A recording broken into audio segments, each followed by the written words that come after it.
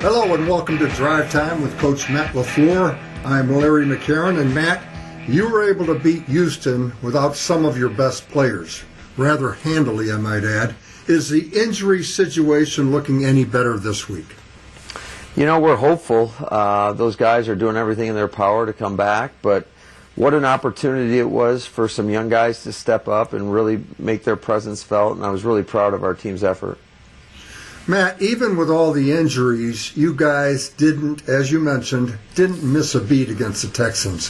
What's the key to getting guys to step up and maintain the standard? Every team talks about it, but not every team gets it done.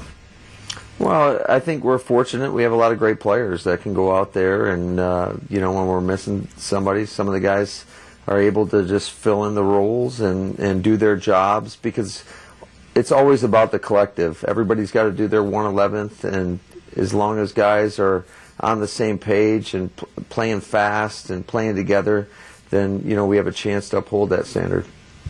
Matt, when you watch the Week 1 game between yourselves and the Vikings, when you beat them 43-34, how different are the two teams right now? Oh, that's a great question. I think that's something that we'll find out on Sunday. But, we expect a very physical, a very competitive football game. Minnesota, in all three phases, plays extremely hard. They've got playmakers really on offense and defense and on special teams. The two safeties they have defensively as well as Kendricks are as good as it gets in this league. And then offensively, they've got a lot of firepower. And I know they've been missing Delvin Cook for a while, but you got Cook, Thielen, and Jefferson are all great players, as well as the backup running back Madison. You're listening to Drive Time with Coach Matt LaFleur. I'm Larry McCarron. And Matt, last year, Kirk Cousins had 26 TD passes and just 6 INTs. This year, he's already thrown a league-worst 10 picks. You work with the guy. What's going on with him, do you think? Sometimes that's just the product of doing business. Kirk throws with a lot of anticipation, and he trusts his receivers, and sometimes, it just doesn't go your way. I've seen a couple balls that have gotten batted and intercepted. So I know this. I think Kirk's a pretty resilient player, resilient guy, and we expect nothing but his best on Sunday. You mentioned Jefferson a moment ago. He had just 2 catches for 26 yards against you in the opener.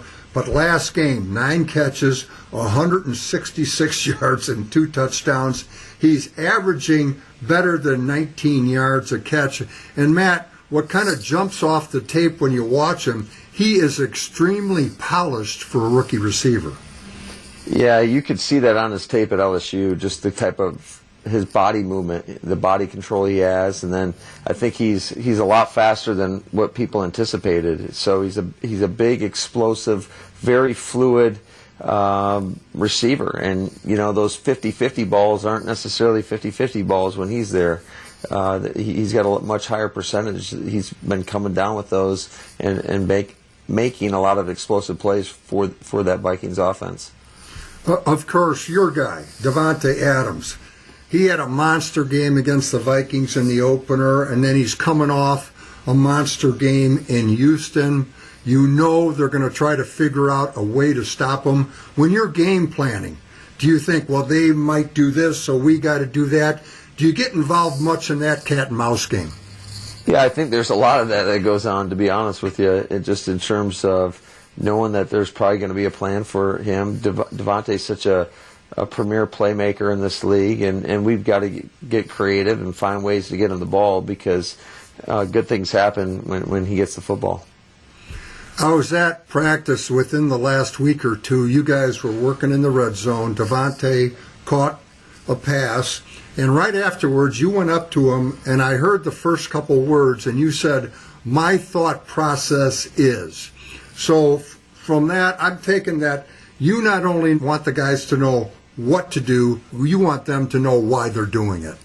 Oh, absolutely. I think if guys understand the why and the intent behind each and every play, they've got a better chance of going out there and executing regardless of the look. Especially when you get the premier looks, they'll know exactly what to do. So Devontae's an extremely intelligent player, as well as the majority of our football team. We've got a lot of smart guys that can go out there and really make the plays come to life with their execution.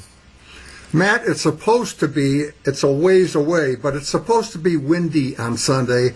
As play caller in chief, might wind be worse than rain or snow when you're trying to get that play calling done? Yeah, I think you just got to wait and see on game day. You know, we're pretty fortunate that we've got a quarterback with a big arm, and he's able to throw the ball and kind of cut through the wind. So we'll see how it plays into effect. That's something that's, out of our control, so we're not going to be too worried about it right now. But, something that if it is a problem, we'll have a plan for it.